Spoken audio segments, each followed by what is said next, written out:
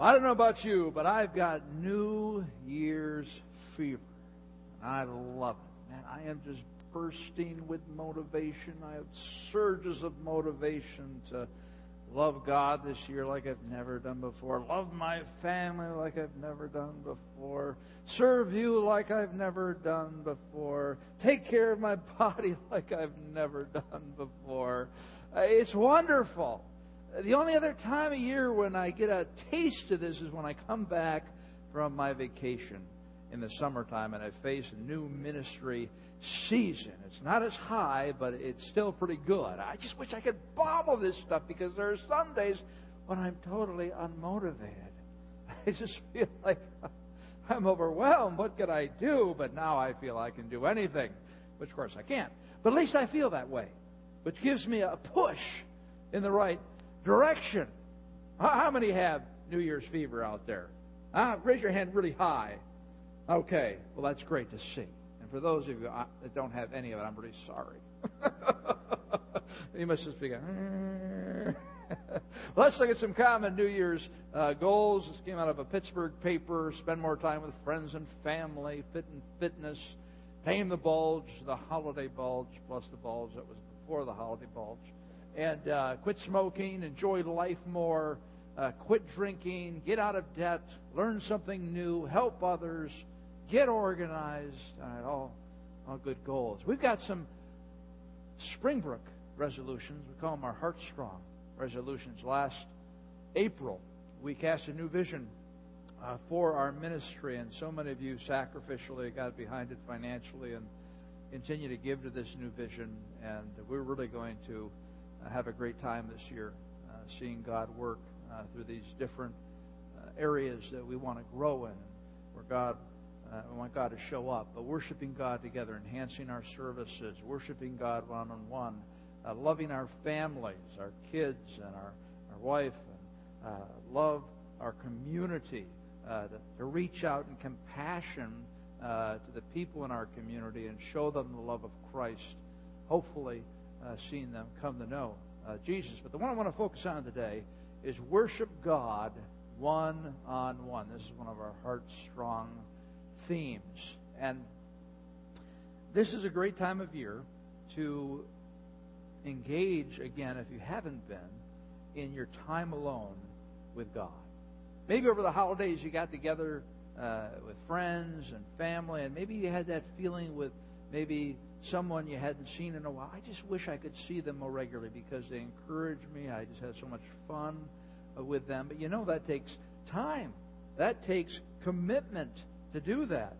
How many of you have a person outside of your family that you say, I need to get together with this person at least once a month? Really, because they're so important in my life, I'll do anything to make sure I get together with them once a month. Raise your hand. All right.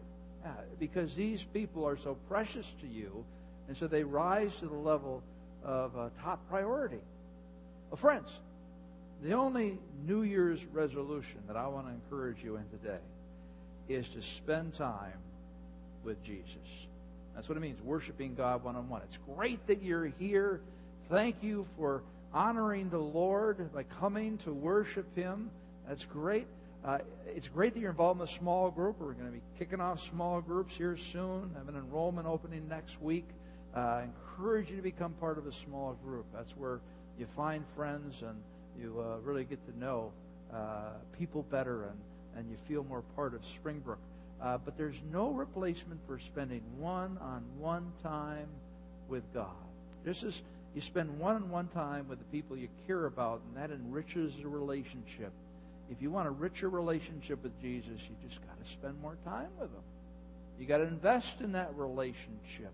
And we've talked about in the past, we've talked about the daily office. Now, you can call it the quiet time, you can call it devotions. But the reason I like the word or phrase daily office is that it's the idea of regular times with God as you go throughout the day. In fact, it's from monks and monasteries. It's still done today. They have what they call a daily office. They have a morning office, an afternoon office, and then an evening office. And so you spend time with God several times a day. And what that does is it just helps you to be more aware of His presence and that He's with you, and you think more about Him throughout the day. So what I encourage people to do is spend at least 15 minutes in at least one office a day, whether it be in the morning or the evening or at lunchtime. Spend 15 minutes praying, reading God's Word, meditating, listening. So spend that 15 minutes. And then add another office during the day, maybe 5 minutes at lunch or 5 minutes at dinner when you just spend some time praying. I do that quite often when I'm in my office. I have an alarm that goes off, and I'll just spend maybe just several minutes talking to God, and I'll talk about exactly what's going on at that moment. Lord, I got that issue going on. Thank you for this. And I'll just make that connection with Him, and I'll have a short office right there. But you build God in your day. You integrate your day with Jesus. And so that's what I want to encourage you in. And I want to take it to a new level as we move into the new year. Again, if you don't have anything going on, I encourage you just to have that 15-minute time. Or go to a second one. Say, okay, as I move into January here, I'm going to have another time during the day, just 5 minutes, 10 minutes, whatever you feel comfortable with, just connecting with God, and set your smartphone or whatever type of alarm that you have to remind you every day just to stop and to focus on the Lord. Now, I'm going to be sending an email out weekly during this new series to help you in your daily office. And if it's helpful, that's great. If it's not, whatever. But it's going to be based on my message. And it will help you to remember what we talked about, the lessons we learned, some questions that you can think about to meditate upon the Scripture that we study. Now, if you could take out your programs at this time and rip off the communication slip. If everybody could do that right now, take out your green program. I want you to do this every week, obviously, so we can better care for you spiritually. And rip off this communication slip. And if you're a regular attender, all you have to do is put down the names of the adults who are here. If you're a guest, we encourage you to fill out as much information as possible. Thank you so much for being here. Be sure to stop by our Welcome Center where you can pick up some brownies. I know that's not going to help you with your diet, but whatever. Maybe you can start tomorrow. But all I had to say is we also have a video of our Heart Strong Vision that you can pick up back there. But write that out and fill out the information, any prayer requests you have. But then it says Next Steps under the name, Next Steps. And if you would like to receive an email from me weekly, and we're just going to experiment here with some daily office information, I encourage you in that, just circle number 3. Now be sure to put your email down too. Okay? But circle number 3 and put your email down, because I want to encourage you in that way. And I just love to hear from you guys in terms of how you're growing, what God is doing in your life. So please send me email and let me know, or post it, send me a message on Facebook, whatever is the easiest way for you to do that. Now, there are so many resources out there to help you to get to know God's Word and spend time with Him. The one that we always encourage, if you got nothing else, you don't know what to do, you can use the Daily Bread. I think we might have some copies left back there on the ministry counter, but you can have this delivered to you on your iPhone, email, whatever it might be. There's all different ways, but if you go to odb.org, you can write that down, odb.org. That's a great way to start. That can be one of your daily offices during the day. That can maybe be a morning or evening.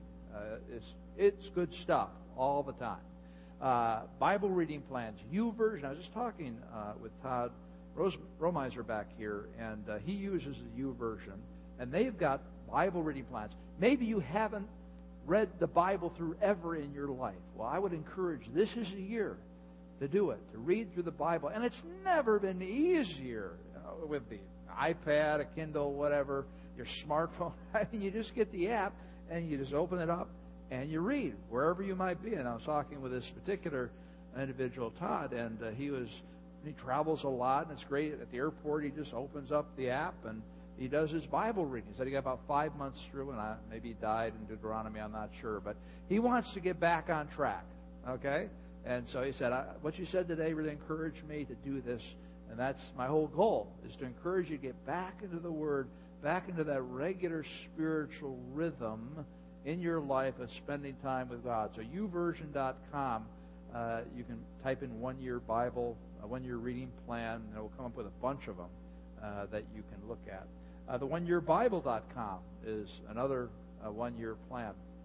So there are so many resources, but my commitment to you in regard to our Heart Strong vision is that all of us would be spending daily time with God, not out of a legalistic type of sense, but because we need it. We need to spend time with Jesus. All right. Well, I want to take a look at, first of all, as we get into our series, the wisdom literature found in the Old Testament. It's also called the poetry books. And there's the major prophets, the minor prophets. You got the historical books. And then you have the wisdom literature. You have Job, which was written about the same time as Genesis was written, very early on. And that, of course, is all about suffering. And then we have Proverbs. And, of course, that has a lot of wisdom in it. Solomon wrote many of those. Psalms, that's all about worship. David wrote the majority of those, but Solomon also wrote some of the Psalms. Song of Solomon, it's all about marriage and the gift of sex, and Solomon wrote that. And Solomon also wrote the book of Ecclesiastes, and that's all about the meaning of life. And we are going to begin a 3-month study of the book of Ecclesiastes. And I am just really excited about diving into this book and studying it for my own personal spiritual growth, and then being able to share with you. But I just don't want you coming here on the weekend to hear what I have to say. I want you to be studying the book as you go throughout the week. And hopefully my emails will help you, and you taking your own initiative in that way and being a self-feeder. Now, the thing about Ecclesiastes, it's such a puzzling book. You're going through read through the Bible in a year plan, and you get to Ecclesiastes, and it's kind of like, what? You know, it's just so depressing. Like everything is meaningless, and it's a puzzler. But if you really study it, which you need to do with most of Scripture, to really understand it and understand the context and who the author is and what the purpose behind it is, it's such a powerful book, and it's such a relevant book for any people, but especially for us today, in terms of how does one really live the Christian life. So let's pray as we begin the study. Lord, I look forward so much to this 3-month study of Ecclesiastes, and I pray that you would help us all to grow. And I pray mostly for myself, that you would search deep within me in my inner motivations and what drives me in life. And I pray you continue to purify me to make Jesus the only thing that truly satisfies, the one thing that I seek and pursue more than anything, that I so easily get off the path. And I pray the same for my friends. In Christ's name, amen. All right, well, let's jump in here. Ecclesiastes 1:1. The words of the preacher, the son of David, king in Jerusalem. Now, the words of the preacher. That word preacher, that Hebrew word in the Latin is Ecclesiastes. That's where we get the book name. Ecclesiastes means preacher. Okay? Ecclesiastes 1:1. Who is the preacher? The son of David, king in Jerusalem. Well, it's Solomon. And he names himself a few verses down. Solomon is the author of Ecclesiastes. On his deathbed, David appointed Solomon to be the one who would succeed him, and he, of course, built the temple. Solomon was just a very interesting person. He was asked by God, Solomon, what do you want? I'll give you anything you want. Wouldn't that be nice? If God gave you a blank check. Anything you want, I'll give it to you. What would you ask for if God in some way communicated to you, okay, what do you want? I think a lot of people would ask for financial security. God, I want to be set for life. I want my kids to be set for life. Other people might ask for health. Maybe say, Lord, I just want to be healthy. I want to be healthy. I want to live a long life, and I want to die in my sleep. Okay? That's what I want. Other people might ask for fame. They might want to say, hey, listen, I want to be known. I want when people to meet me, they say, oh, you're that guy, or you're that gal. Oh, really? You've done that? Right? Maybe that's what you might ask for. Or you might just ask, make my life really easy. No problems. We could ask for anything. And Solomon could have asked for anything. And what did he ask for? He asked for what? Wisdom. That's right. Wisdom. Such an unusual thing to ask for. If you got like the genie, right? The 3 wishes. He's going to ask for wisdom. But Solomon does. And that impresses God so much that He gives Solomon everything. He gives him power. He gives him fame. He gives him all the pleasures of the world. He gives him a life that very few men have ever lived. Here he was the king over Israel at its zenith point. It was the largest that it would ever be. It was a time of peace. It was a time of prosperity. And he was really a man who could have anything that he wanted. He called the shots. He was in total control of his life. And here he had the wisdom from God. He had 700 wives. Oh, man, what would that be like today to go home to 700 wives? Wouldn't that be great?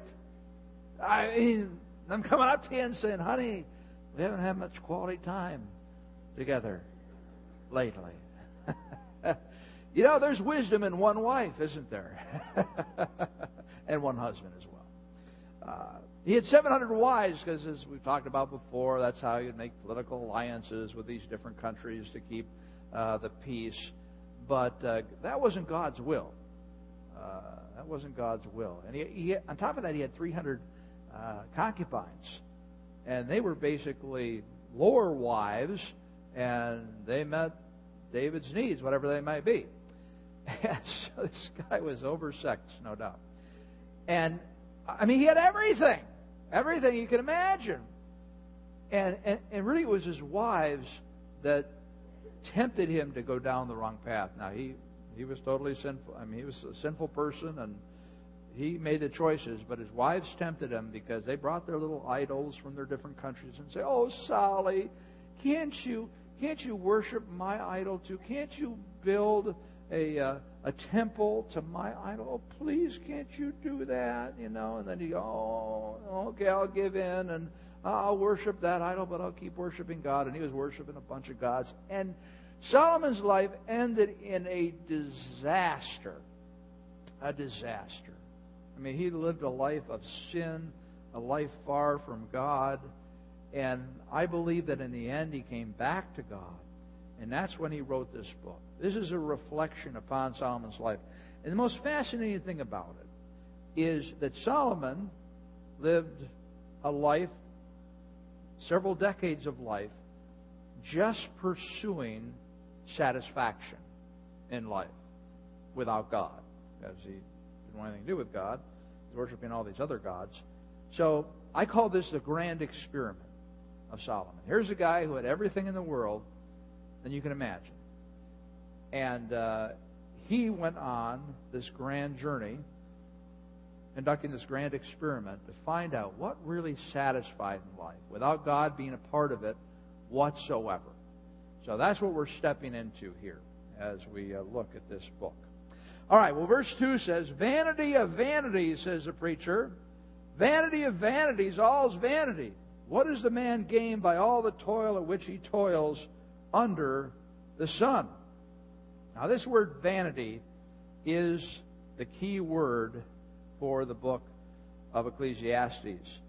It is mentioned or used 38 times in 12 chapters. You do the math. 38 times in 12 chapters. What does the word vanity mean? Well, it means meaningless. Meaningless, says the preacher. Meaningless, meaningless, meaningless of meaningless. Everything is meaningless. Saying, really? Really, Solomon? Everything is meaningless? Marriage is meaningless? Yes. Kids are meaningless? Yes. Possessions are meaningless? Yes. Sex is meaningless? Yes. Everything is meaningless? Yes. You kind of want to talk to Solomon and say, you need an antidepressant, man. You're way too pessimistic here. But Solomon was in his right mind at this point, and he was reflecting upon a life of searching for satisfaction. And he said, life is meaningless. What does man gain by all the toil at which he toils under the sun? So that word gain there is the idea of financial gain. When you make a transaction, you want to make a gain. When you sell your house, you want to make a gain, which is very challenging these days. But you want to make a gain. So he says, when it's all said and done, what does man gain for all the toil at which he toils under the sun? And he says, nothing. Nada. And you're thinking, wow, how does this figure? I mean, where does this fit into the theology of Scripture? What you need to realize is what he's saying is, what does man gain by all the toil which he toils without Jesus? Okay? So whenever you see that phrase, under the sun, which is another critical phrase, 19 different times in Ecclesiastes, whenever you see that phrase, under the sun, just read without Jesus. And when you see meaningless, just add without Jesus. Everything is meaningless without Jesus. Everything is everything you do is meaningless without Jesus. Under the sun means without Jesus. All right? That's very important to understand. And what's fascinating about this book is when you look at the people that live around you, that you work with, they're all little Solomons. Okay? They're all little Solomons. Because what are they doing? They're trying to figure life out. And if they don't know Jesus, what's happening is they are chasing everything. They're trying to find what really brings me satisfaction, what really brings me meaning. Now, they may or may not be aware that Solomon has already done this. And he had all the resources, all the time in the world. He was the one who's done this experiment. And he says, hey, without God, without Jesus, it's all meaningless. But there are people all around us who are trying so hard to find satisfaction and meaning in life, and they continue to come up empty. And so you say, well, Dan, okay, I understand that. Yeah, Jesus is the only thing that brings satisfaction in life, and I'm a Christ follower, so I don't think this book really applies to me. I already know the answer. Well, you might know the answer, but the question is, are you living out the answer on a daily basis? And I would say, and many others would say, we know the statistics, that the majority of Christians are living under the sun without Jesus. I mean, they know Jesus, that Jesus is their Savior, but Jesus is not a part of their everyday life. And they're buying into everything the world says. Why do we do that? Because I have a sinful nature. And my sinful nature doesn't want to do what God says. Whatever God says, so I don't want to do that just because I want to do my own thing. All right? And so therefore, if I have that type of orientation, I let my sinful nature rule me, well, I'll go through life, and the world's been designed by Satan to tempt me to find satisfaction in other places. And therefore, when I go through life without Jesus, without Him being the key thing that I'm pursuing, that I'm seeking, that I say, no true satisfaction and meaning is found in Jesus and a relationship with Him on a day-by-day basis. If I get away from that, what's going to happen is that I'm going to start to chase other things.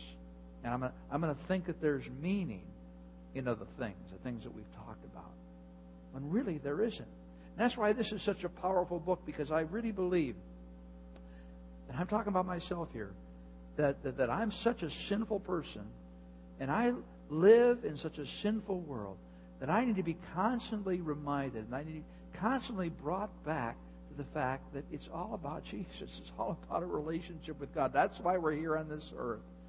Not for all the other things that we think are going to bring us true satisfaction.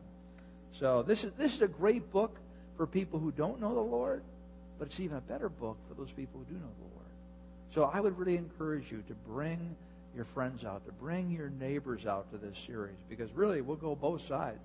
We'll go deep in terms of what believers need to know, but we'll also be talking about the gospel every time. It's that, hey, it's all about Jesus, okay? And people are out there. They're chasing things, and as you bring them to church, if they're ready for that step, they'll be hearing kind of the same message in different ways. And you say, why I spend so much time on it? Because it's so much a part of us. It's so deep within us. And every time we look at a different passage in Ecclesiastes, we're going to learn a deeper thing. And the Holy Spirit's going to speak in a deeper way to us, and He's going to purify us from this junk in our lives that says, I need this, I need that to be satisfied. All right? So I'm excited about the journey that you and I will be going through. So we go to verse 4. A generation goes and a generation comes, but the earth remains forever. Generations come and go. Generations about 40 years. Remember Tom Brokaw's book, The Greatest Generation, the World War II generation. I would certainly agree with him. They were a great generation. And then came the boomers. All right, 46 to 1964. And the boomers, less traditional, kind of want to do their own thing. It's all about success. It's all about just getting everything you can out of life. The good old boomers, materialistic. And then you got the busters, and they said, well, we can do it better than our parents. They're all about work. They're all about getting stuff. We're going to be more simplistic in the way that we approach life. And then you got the millennials. My kids are millennials. Anywhere like 85 to 2005. There's different ways to cut it. But I was talking with my son who's a millennial. He's a senior in college. And he said, Dad, you wouldn't believe how hopeless kids are today. When he talks to his friends, how hopeless they are about their future. And it's really, I think, the first generation in a while that doesn't think that their lives are going to get better. They think it's going to get worse, and they're probably right, unfortunately. And they're probably closer to a biblical view of life, right? That it's all meaningless. It's chasing after materialism and success, and the American dream is that it does not satisfy. It'll be very interesting to see what happens as they mature. But it's generation after generation. And the generations just come and go and come and go. I mean, think about 100 years from now, 3 generations from now, 2013. What's going to be happening right here on this property? I don't know. I still pray, of course. I mean, Jesus Christ doesn't come back, of course. He can come back at any time. But if He chooses to tarry, what would be happening on this property? I would pray that it would still be a church, but you just never know. And Algonquin Road would probably still be here, obviously. And but the earth remains forever, right? The generations just keep on going. We come and go and come and go and come and go. And we think there's something special about us, but there's really nothing special about us. All right, we go on to verse 5. The sun rises and the sun goes down and hastens to the place where it rises. The wind blows to the south and goes around to the north. Around and around goes the wind, and on its circuits the wind returns. All streams run on the sea, but the sea is not full. To the place where the streams flow, there they flow again. What do we see here? We see the cycle of nature. You have the sun going up, going down, not revolving around the earth. You get that feeling, right? It comes up, and it goes down. It comes up, and it goes down. One thing you can count on until God does something about it. And then the wind. They get more and more technological in these weather reports. Doesn't change their predictions, but it's fun to see the graphics. You got these jet streams, right? Got the jet streams going. Those jet streams are always, and they just keep going.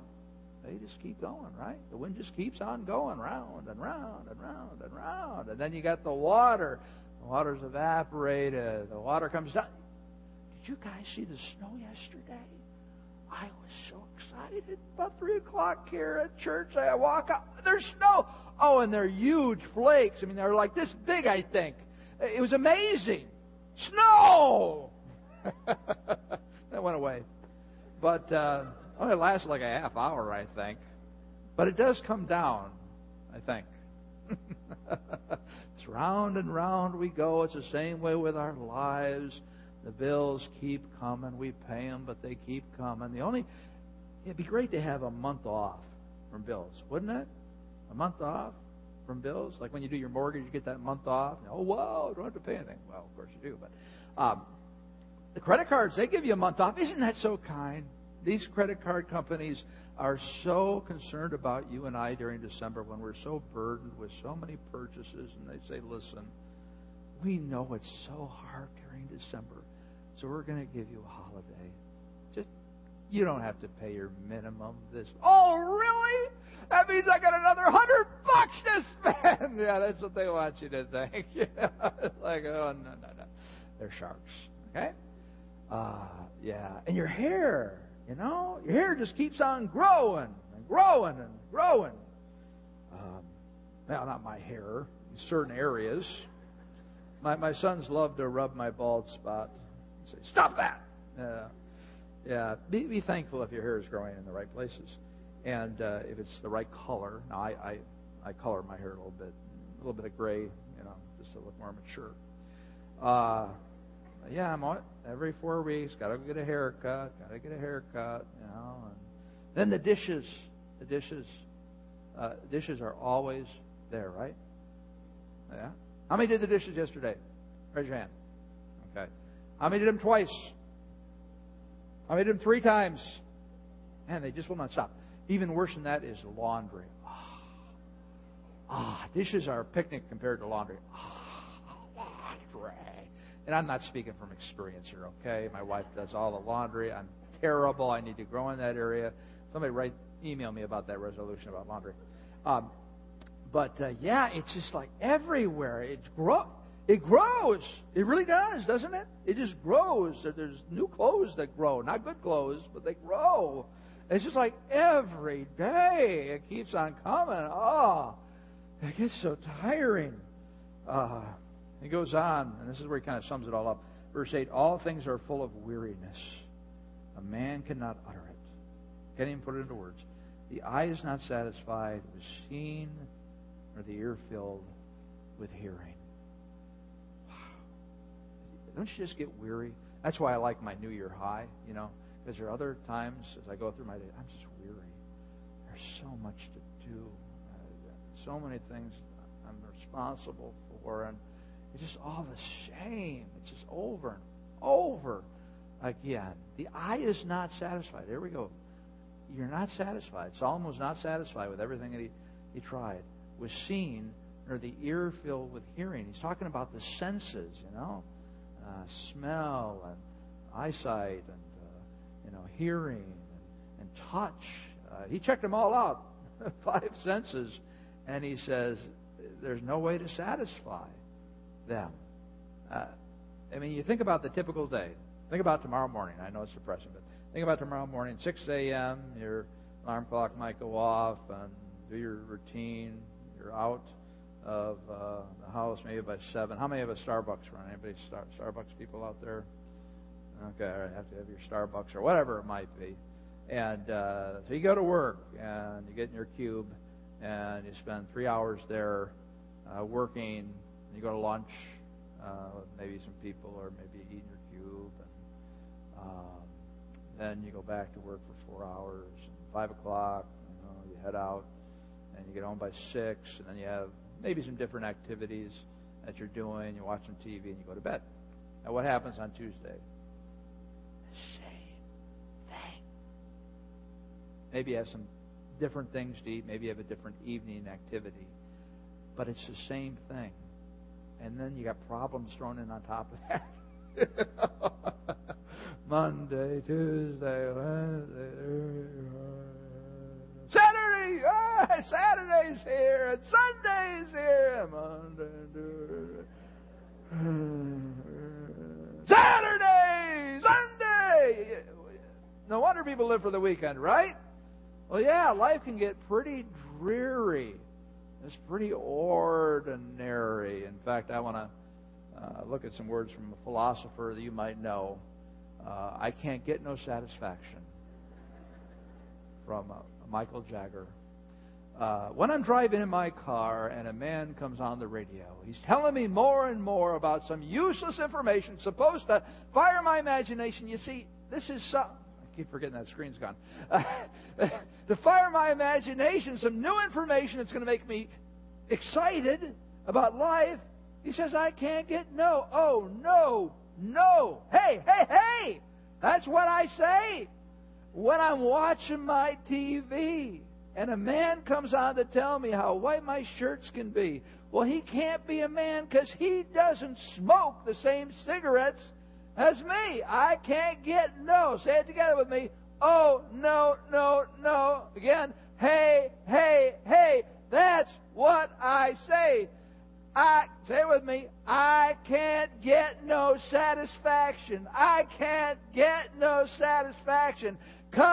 Now, pace it with me here. Because I try, and I try, and I try, and I try. I can't get no. I can't get no. Now you can share with your friends you had that as a liturgy in church. They'll be quite impressed.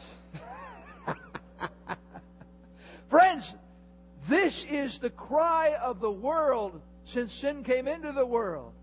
I can't get no satisfaction, and I try, and I try, and I try, and I try. And this is the way the world lives, and unfortunately, it's the way that we live many times, because we're craving key satisfaction in the wrong places and not with Jesus. Verse 9. Oh, I have some pictures of Mick Jagger here. He can't get no satisfaction. I don't think so. That's kind of the truth. We go from, being babies and people taking care of us, and then on the other end of life, right, the same thing happens. Taking care of people who are elderly, and when you look at it without Jesus, you say it is meaningless. It's a waste of time without Jesus. All right. So, verse 9: What has been is what will be. And what has been done is what will be done. And there is nothing new under the sun. Is there a thing of which it is said, see, this is new? It has been already in the ages before us. Well, I've got one on Solomon.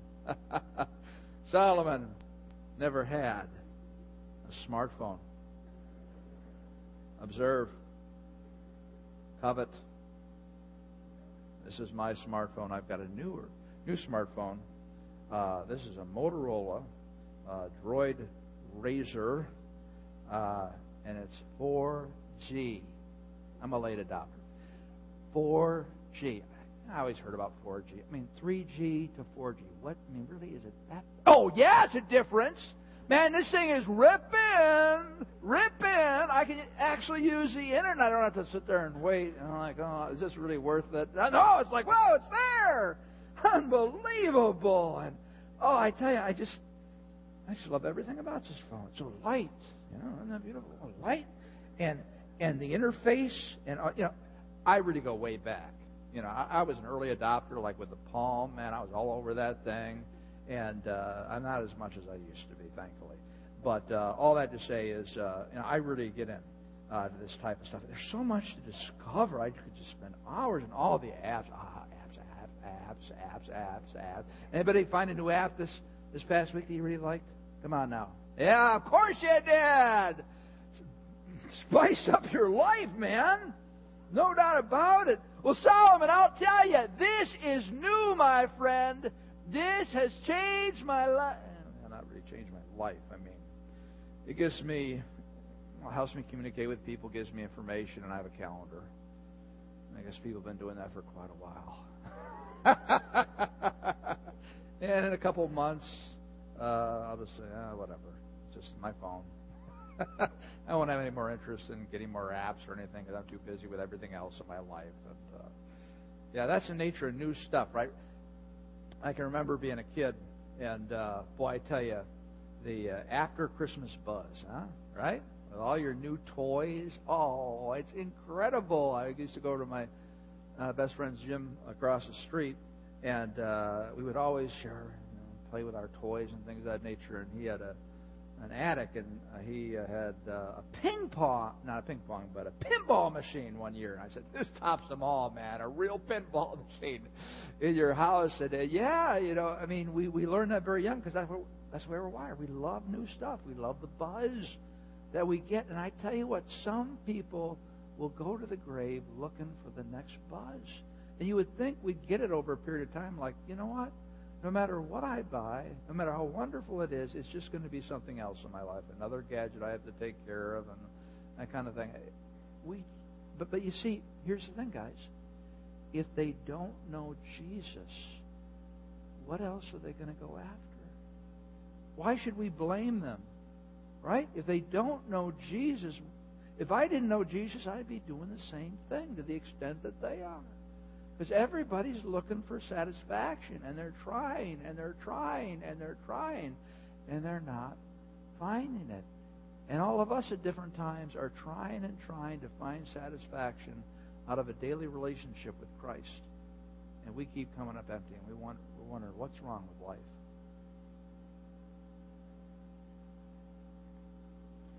Verse 11, there is no remembrance of former things, nor will there be any remembrance of later things yet to be among those who come after. So you're not going to be remembered. I'm sorry to break that to you. One person said, 2 times you're in the newspaper, when you're born and when you die.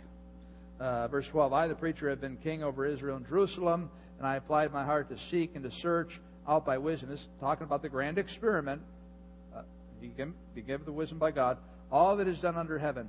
It is an unhappy business that God has given to the children of man to be busy with. I mean, he was just sick of life at this point. He had had so much of everything that everybody wanted. He was just sick of it. Verse 14, I have seen everything that is done under the sun. And he really had. He had seen everything in the world at that time that was done. And behold, it is all meaningless without Jesus.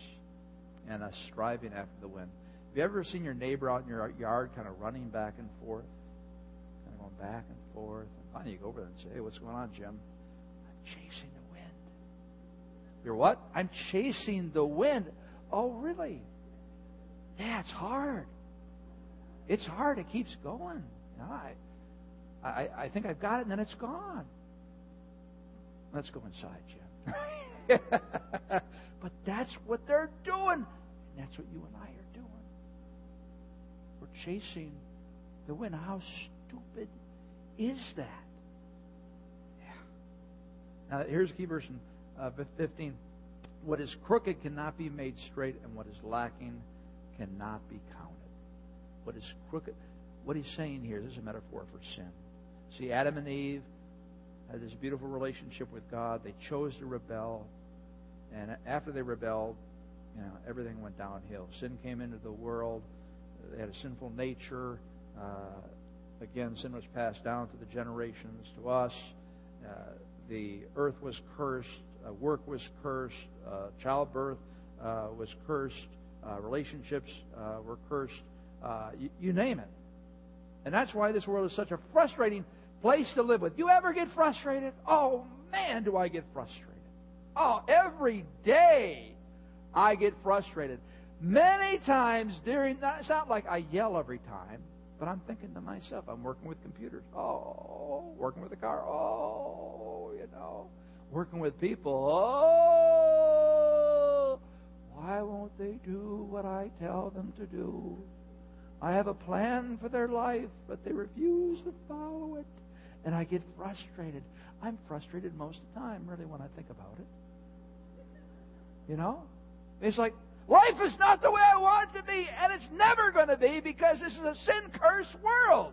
And once we fully understand that, we won't be so frustrated, because this is the way life is. It's always going to be imperfect. It's always going to be messy. It's always going to be painful. And when we have that ray of hope and enjoyment, savor, it's a gift God has given you, but don't have high expectations. Because when you have high expectations in stuff and in pleasure and power and prestige and all that kind of stuff, you're going to be disappointed. But when you put your satisfaction in Jesus, and when you wake up every morning and say, the only thing I'm going to count on today is Jesus, He will not frustrate you. He will deliver. Not in the way maybe your expectations say, but that's why it's so important to cultivate that relationship. We'll skip the last couple of verses there on the same theme. But let's jump to John 10:10. Here's the good news, okay?